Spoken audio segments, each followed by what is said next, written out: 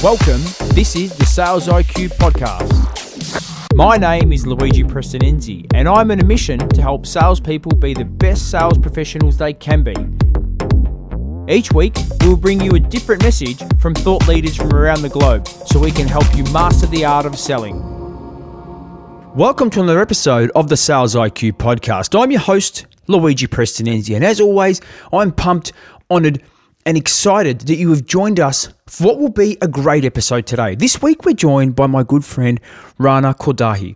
Rana is a sales mindset coach and someone that, over the years I've had the great opportunity to learn a lot from, and I'm really excited about bringing you this episode. We're going to talk about all things mindset, and I keep banging on about why mindset is so important, but with everything going on right now, mindset is absolutely key. We can all be forgiven that, we might have not found it easy these last couple of months. I know I've certainly had days where I've really been wondering what the hell is going on.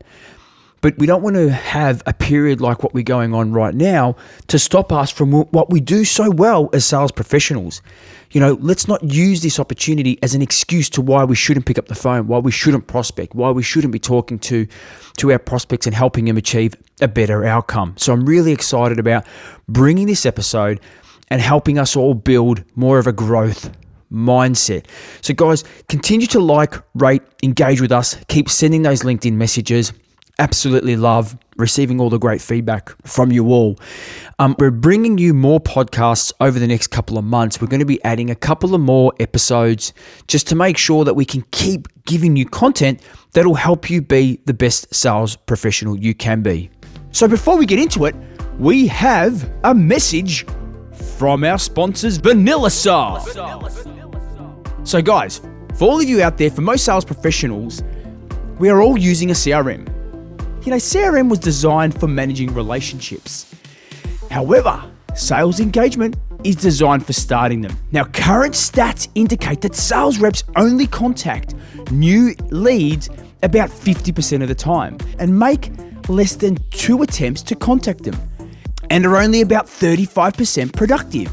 CRM is the wrong tool to engage sales prospects. VanillaSoft is a sales engagement platform like no other. It allows you to rapidly turn marketing qualified leads into sales qualified leads.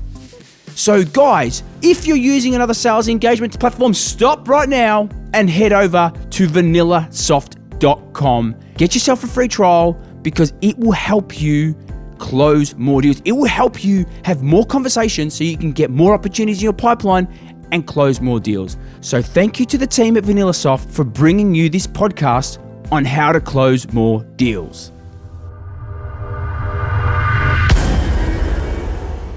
Welcome to the show, Rana. Thank you, Luigi. I'm excited to be here. And I'm excited for you to be on our show finally. I've been asking you for months to come on our show. Yeah, okay. I've been asking you. Well, look, before we get into the topic of reverse marketing and what is reverse marketing and prospecting and everything to do with the world of selling, tell us a little bit about yourself and how you started in this wacky, wild world of sales.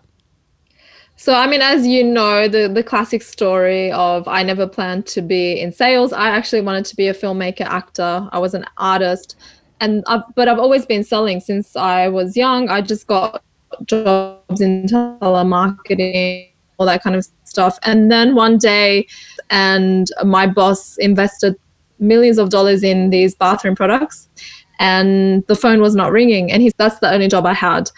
And then I realized like a month later, the phone was not ringing. There were no customers coming to this. And it was to sell to plumbers and builders and architects these bathroom and construction products. So what I did is I picked up the phone and I started making cold calls. I went on the internet, I started researching, and he was in China. So I took his and I started going out cold canvassing, door knocking, saying, hey, do you want to buy our bathroom products? And within a month, I had closed like a $300,000 sale for all these vanities and mirrors and toilets and that. And then my boss was so happy that he promoted me to sales manager. And then we grew the company to almost losing the company to like multi-million-dollar company. And that's how I fell in love with sales. I realized without, like, he had the marketing set, but you needed to go out there and do that business development side. And I realized without selling, your organization is just going to not survive. And that's an incredible story. You know what? That's not a story of a concept or a theory. That's a real life story that you executed a plan to find more customers, and you did it. You went where the customers were and you got them, and you sold to them. Yeah, I mean, I don't think they were sitting there online Googling bathroom products. I think they just were probably relying on the plumbers to just say, hey, do you know somebody that's going to, do you know someone that sells bathroom products? So it's just getting in front of them at the right time and giving them a better offer than what they already know. Yeah. As well. So that was my starting point into selling. But I went into real estate. Then I sold timeshares, which was a very hardcore. Like, I actually learned all my sales skills in timeshares because I had to close the customers in 90 minutes, although that was very high pressure kind of selling. But for you to be able to build rapport and learn all the sales skills that you needed to be able to close that sale, then take those skills into a B2B situation. And it was almost like you can relax in a sense that you're not having that high pressure. Like, for me, building relationships and those touch points, that's like heaven for me compared to the timeshare selling. And I find it quite easy in doing B2B compared to transactional selling. Okay. So before we talk about the topic, and I really appreciate you sharing us about your past and where you've come from to get to where you are today, what does selling mean to you? Selling means to me, well, to be honest with you, no one's ever asked me that question, so let me think. But I mean, selling means to me, what it means to me, especially in a enterprise selling or even in a transactional selling, is helping somebody relieve their pain. So a lot of times we buy because we have a pain, whether it's emotional, whether it's a business pain. And there's a lot of people out there that are not sleeping at night because they have business problems that need to be solved. And there's people that are losing their jobs. There are budgets that are cut. And if you believe in what you're selling and you have the right solution, and you know, not 100%, but 90+% that you can make a difference, then you are relieving someone's pain. That's how I look at selling. Oh, it's a fantastic response. You know what? That is a caption that we're going to plaster over social, that selling is about relieving someone's pain. So I really like that. Thanks for sharing that with us. I better copyright that. I'm kidding. So look, for our listeners that don't know a lot about what you do now, you're a sales mindset sort of expert. You work with organizations, especially, ones within the employment services sector. But tell us a little bit more about, how you help organizations build better sales strategies and grow their revenue. So I think that's kind of so you want me to explain more about what I do in employment services or how I help them? Yeah, what do you actually do? So a lot of, we've got a lot of listeners here from the US and the UK, employment services. So what is employment services? So I've worked in many sales capacities, and I've also worked in employment services, and that is recruitment sales, but helping unemployed people into work. And usually it's people that have long gaps or have disabilities or have been out of work for a long time or have barriers. So in this job, they hire altruistic people and they expect motivation with their resumes, etc. But however, there's another side, which is you have to pick up the phone and make cold calls. You have to go out there and door knock, and you have to sell these people. You have to market them to employers. I found that gap and I found that niche because I was pretty good at it. I was like, when I was in this job, I was winning awards for placing the most people into work. And they asked me, what is it that you're doing? Like, this was when I was in London, by the way, because I've worked in Australia and London in Sydney and London. And they said, what is it that you're doing? Why are you tripling your targets compared to your colleagues who are put on performance like measures? What is it? And you've just arrived to the UK. You don't understand the territory. And I said, well, this is what I'm doing. I have a whole sales strategy. I learned this sales because I had thousands of hours of sales training even before I got to this job. And then they asked me, can you write this training for our staff? And I said, yeah, that's fine. Then they said, do you want to apply for a learning development role? I said, yeah. I applied for the role. I got the role. I started delivering this training across the UK. I came to Australia and then I started the company. Yeah. I started it as a mindset. So I started the company, and it's a niche helping employment service providers teach their employment consultants how to sell. So that's what it basically is. But there's a story behind it of how I actually got into it. Okay. So how did you get into it? How I got into employment services? Yeah. How I got into employment services was randomly. I met this woman who was wanted to leave her job. She said, "Do you want to get a job helping unemployed people?" And I actually didn't realize that it had a sales element. I just thought, oh yeah, I can take a break from sales and I can help people, because I've also wanted to be a psychologist. So I was there the first week. It was at Mission Australia, and then my boss is like, make these cold calls, and so I quickly realized that it was a sales role, and they hired me based on my sales skills. So I fell into it by a mistake. Okay, so it wasn't like you're in school going, I want to be selling in employment services. No, I was in school going, I want to be on Neighbours and Home and Away when I'm older. I paid 40 grand for my, I went to drama school, by the way. So I was in drama school for 3 years. I was in theatre, acting, camera, or you name it, writing. And that's what I wanted to be. So I had no intention of ever doing anything. Even having my own business would have been like... So that's really interesting, right? So you've done a lot of acting. How has the acting and, work in that creative environment helped you be a better sales professional? It's helped me a lot with my confidence. It's helped me with rejection, because in acting, it's quite ruthless. So you will get rejected. The acting teachers aren't so kind to you. If you're not doing a great job on stage, they will tell you. They really... if you've ever watched those reality TV shows, those singing shows, I don't watch reality TV shows, but the ones where they have singers and they're quite ruthless in their feedback. So it did help me with my confidence and just having that resilience. And also it helps me with when I'm a trainer, because for me, I performed a lot on stage and I had to learn how to have stage presence. So that was a big part of me, like owning the stage. So when I'm training, I just remember those techniques of how can I own the stage and how can I project and make everybody feel like pick up on what I'm trying to say. So I use a lot of those techniques in even presenting. Okay, fantastic. Thanks for sharing that with us. So, we're now going to get into the topic where you do a lot of workshops. You work with a lot of recruiters and employment services businesses in reverse marketing. Now, what the hell, for those listening going, what is reverse marketing?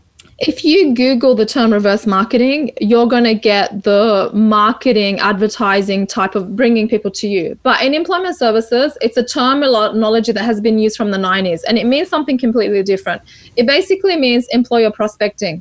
I personally can use the term employer. I can use prospecting when I post things. However, I want to speak the language of my niche. And this is something a lot of people in sales don't really get. Like, they want to speak the language of everyone.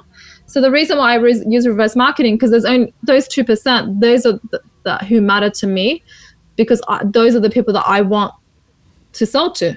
So 98% of people don't really get what reverse marketing is, but really it means employer prospecting. Okay. So what does it mean? So just to clarify, it's about you're prospecting a candidate to a company, or you're prospecting to a company saying we can help source high quality candidates for you? Yeah, it could be either. So many times you could prospect a job seeker, a candidate, and these are people who are on welfare and they are unemployed and they have to look for work. But the organizations are so job service providers are contracted by the government to help those people into work. So if they don't get a certain amount of people into work and they don't sustain those roles for, say, 3 months, 6 months, 12 months, they would lose their contract and they would lose their jobs.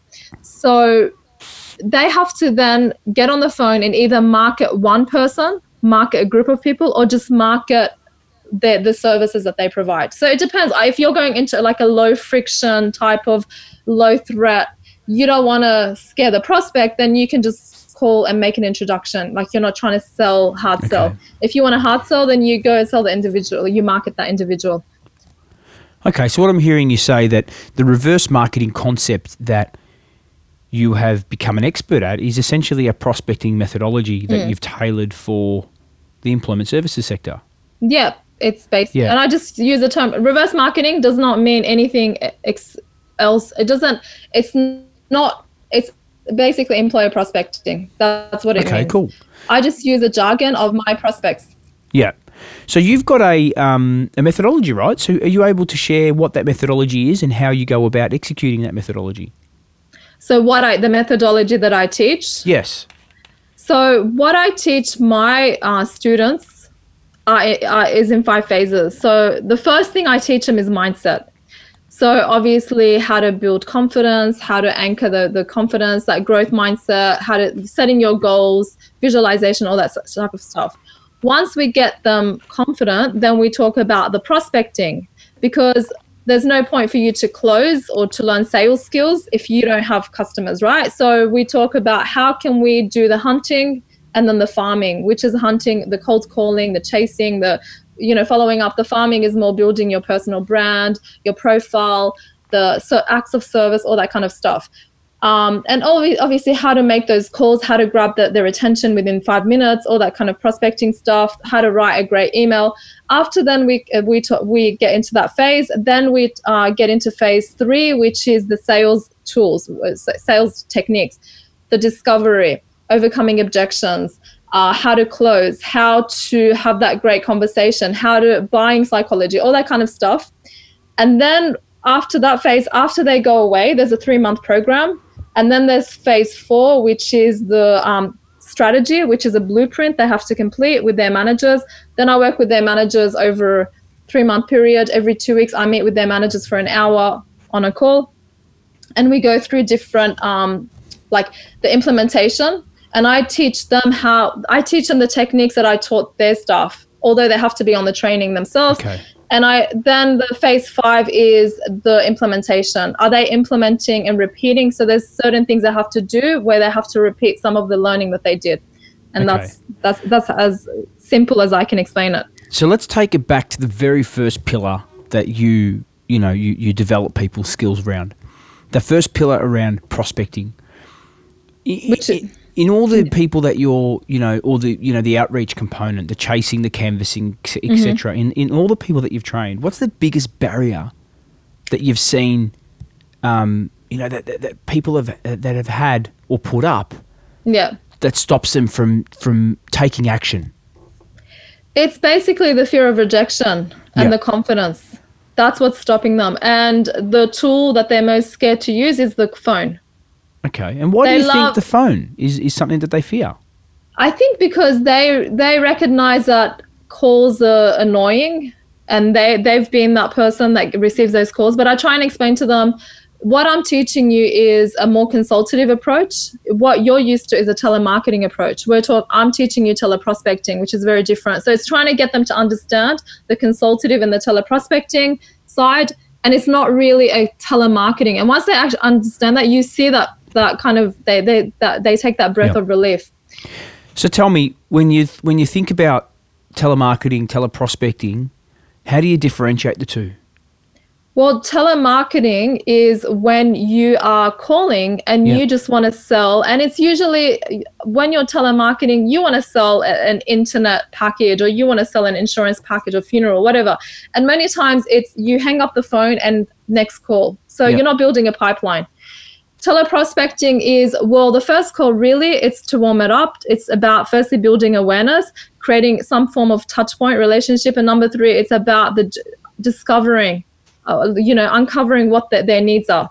Okay, so you really, so the first part is really you're conducting prospecting calls to start start some form of engagement. Yeah, it's one of the in the part of the sales cadence and one of the touch points. Okay, fantastic. Yeah. And so once you've sort of broken that, imaginary barrier that people have to, the phone, and that tension drops, where do you find that, where do you find the process breaking down? So once they overcome the fear of the phone. Yeah, so they've overcome fear of the phone. Where's the next opportunity that you see some of the challenges that your students or your participants have when executing phone calls? That's a good question. So even some of the ones that don't have a fear of the phone, they want to pitch too early. So they go into the pitch. And the breakdown is, even when I've taught them many times that you have to do a discovery, and then I observe them, if I've ever coached any of them, they always go back to their pitch because the pitch is comfortable. Yep. Asking questions is actually a little bit more intimidating because you could be a little bit intrusive. Some people don't want to answer your questions, and I say that's fine. Some people, but you have to know the types of questions that you want to ask, and you have a great framework that I learned from you, which I'm teaching them now. Sorry, I probably stole, which is, I don't know if it's your framework or you learned it from somebody, which you ask the situation questions, what's happening now. Then you ask the past, how they bought in the past, and then you ask future questions. Absolutely, yeah. So I've been teaching them that. Sorry, I've been teaching them that because I used to teach them spin selling but it always confused people and they could never get it. So I just thought this is quite simple.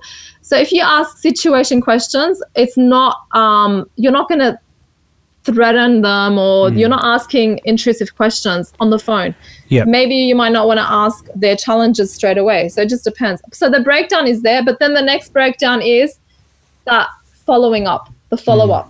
Okay. And building the pipeline, because some people don't want to follow up because it's actually more intimidating when you want to follow up. Now they remember your voice, they remember who you are, they know who you are. When it's a cold call, it's not as intrusive, it's not as intimidating because you're just a voice on the phone. Yeah. So tell us about, you've obviously trained some really high performers, right? Yeah. When you look at some of those high performers that you've trained, what are some of the characteristics that they exhibit that make them so good? I think they are very mission-led. So, for example, the high performers that I've trained, they might not even know anything about sales, but they're hitting their quota or they're hitting their job placement targets is because they think about the reason. So they work on the mindset, number one. So if you have the right mindset, you have the confidence and you're very mission-driven and you're like, I know my why. I know this is why I'm picking up the phone. And you have the why, not just for yourself, but for the customer, for your colleagues, and also the why for the company. So my why for my company is I want to help the company grow because I want to create more jobs. Yep. The why for my colleagues is I want to make sure that we keep our jobs, and also I don't want to put pressure on them where there's a toxic environment when we're not selling. The why for my customer is I want to help this customer solve these problems, and sometimes you could be saving marriages that you don't even know. Because when you are, even in recruitment, when you help somebody put someone in for 15 hours a week, because in employment services, you can put somebody for 15 hours a week and you can help them with part of the wages.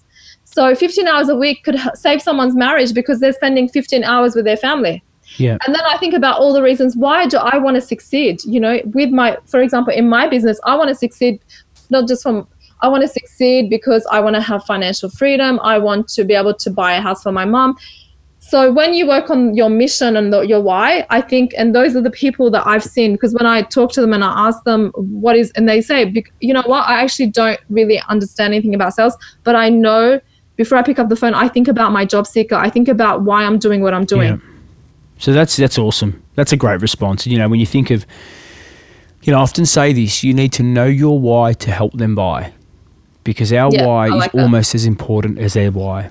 Yeah. Now, while we're on the subject of those characteristics that high performers exhibit, tell us about a time when you almost, when you found it hard in sales.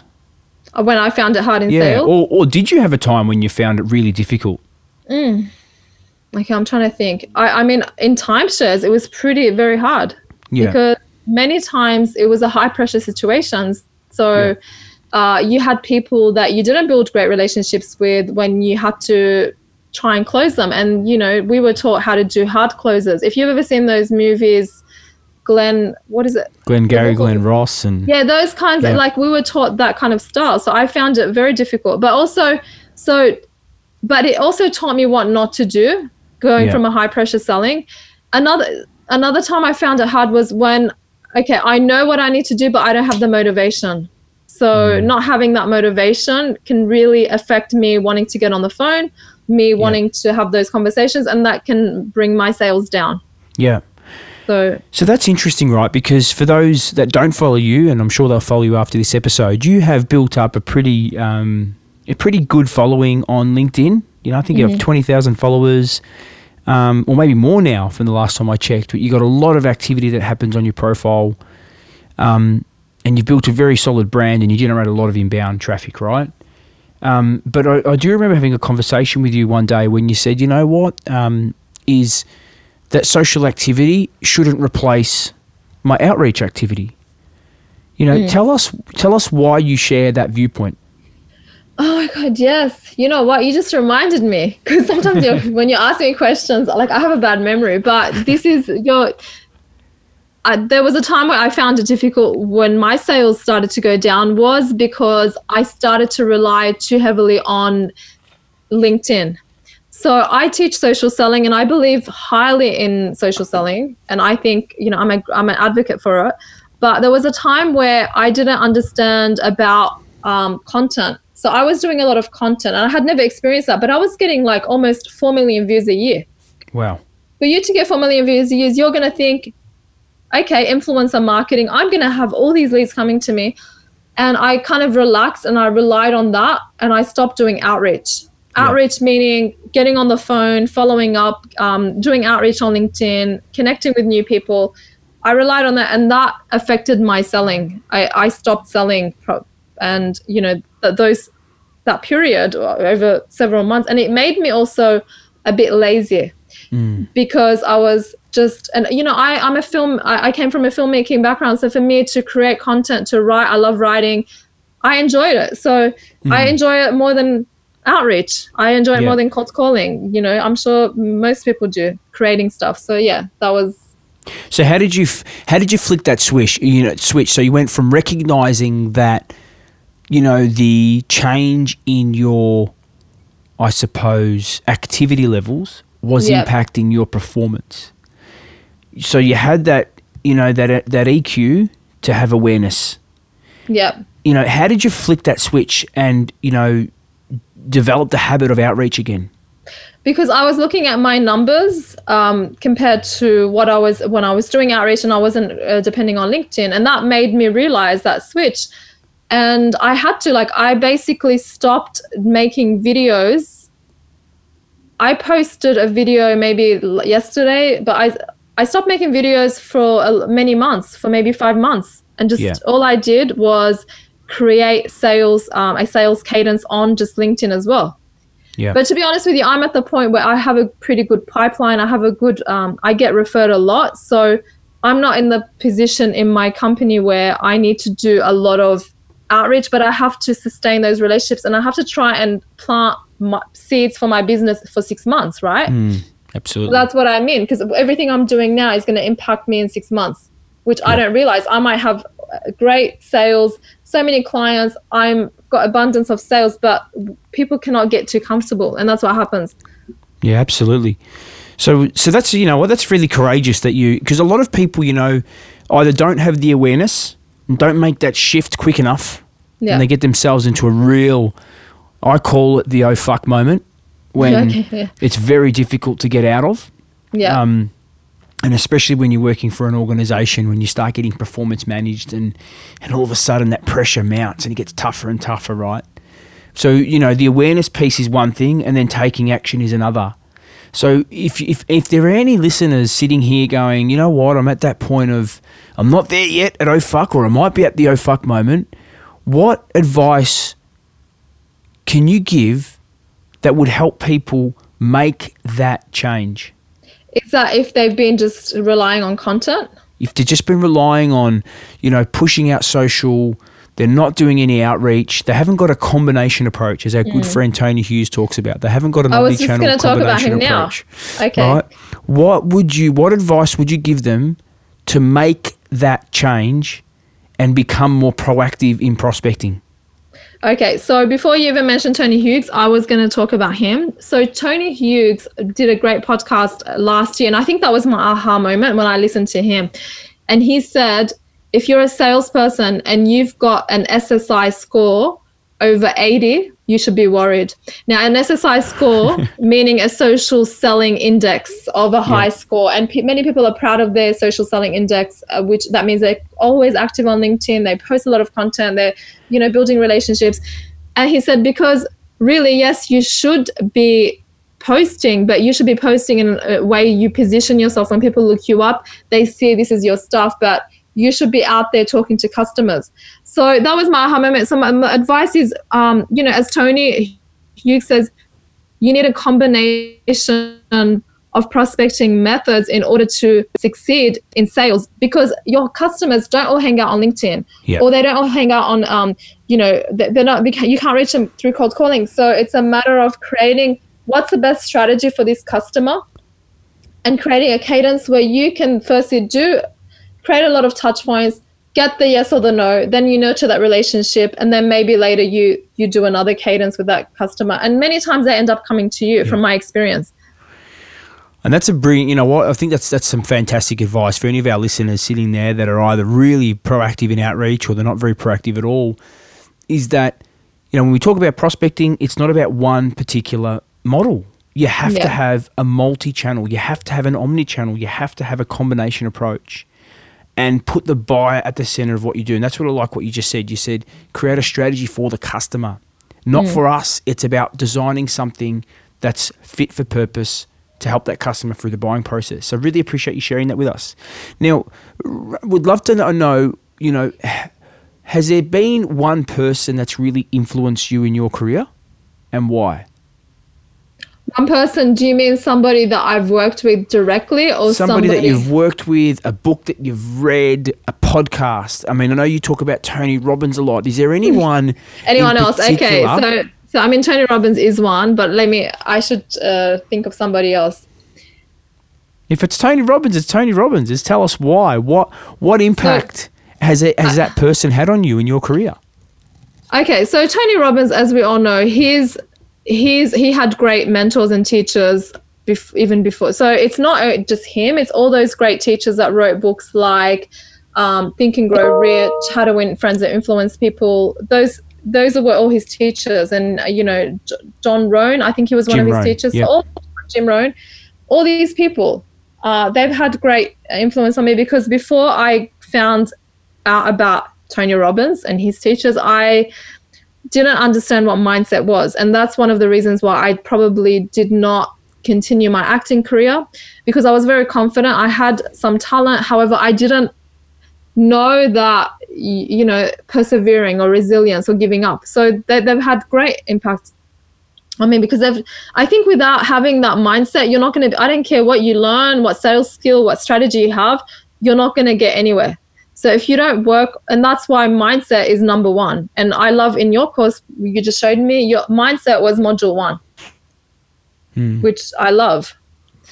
So Tony Robbins. Well, thank you. And I appreciate you sharing that with us, because we've all had, I know I have. I don't know if we all, but I know a lot of people have had someone that's influenced them in both the positive and negative. I've had some really positive people that have impacted my career, and I've had some people that, I'll say they still positively impacted me, because they've taught me exactly how not to do, how not to sell, how not to lead, how not to treat customers. And so that's that abundant mindset where we can take some really positive things from everyone in our career.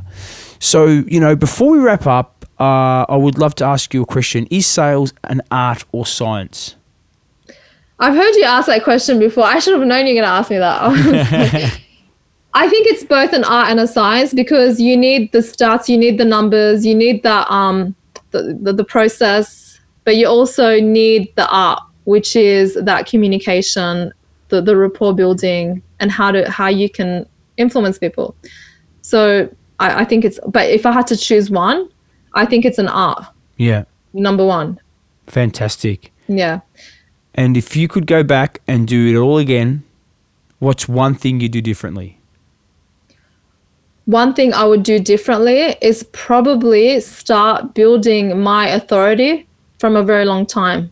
So because I used to write, I've always been a writer since I was young, but I used to write under an alias name. I never I was a bit shy to publish my stuff. So yeah, just put my name out there and build my authority. Oh, and also, I'm a great believer in a bottom up growth approach, which I discovered probably 5 years ago, but I would have been doing that even earlier. That's awesome. Yeah. Well, I've really enjoyed you sharing with us your story of where you've come, a bit about reverse marketing, prospecting and mindset. And before we wrap up, where can our listeners find you and connect with you? You can find me on LinkedIn. Yep. LinkedIn is a great place. And we'll put show notes for everyone that's looking. Yeah, so put show notes, LinkedIn, and connect with me, and just reference that you've seen this podcast, because sometimes I don't accept I don't know, maybe I'm a bit of a snob, but I'm a little bit selective with my connection. I feel bad to say. Well, awesome. Well, Rana, we really appreciate your contribution to the community, especially here in Australia. We need more female influencers, more female sales experts, contributing to our community. So thanks for everything that you do. Thank you. It was an honor to be on your podcast. I love you. I listen to your podcast. It's one of the only ones that I really listen to. From sales. There we go, folks. If I had my gong, I'd be banging my gong. Thanks for joining us on the podcast. Thank you, Luigi.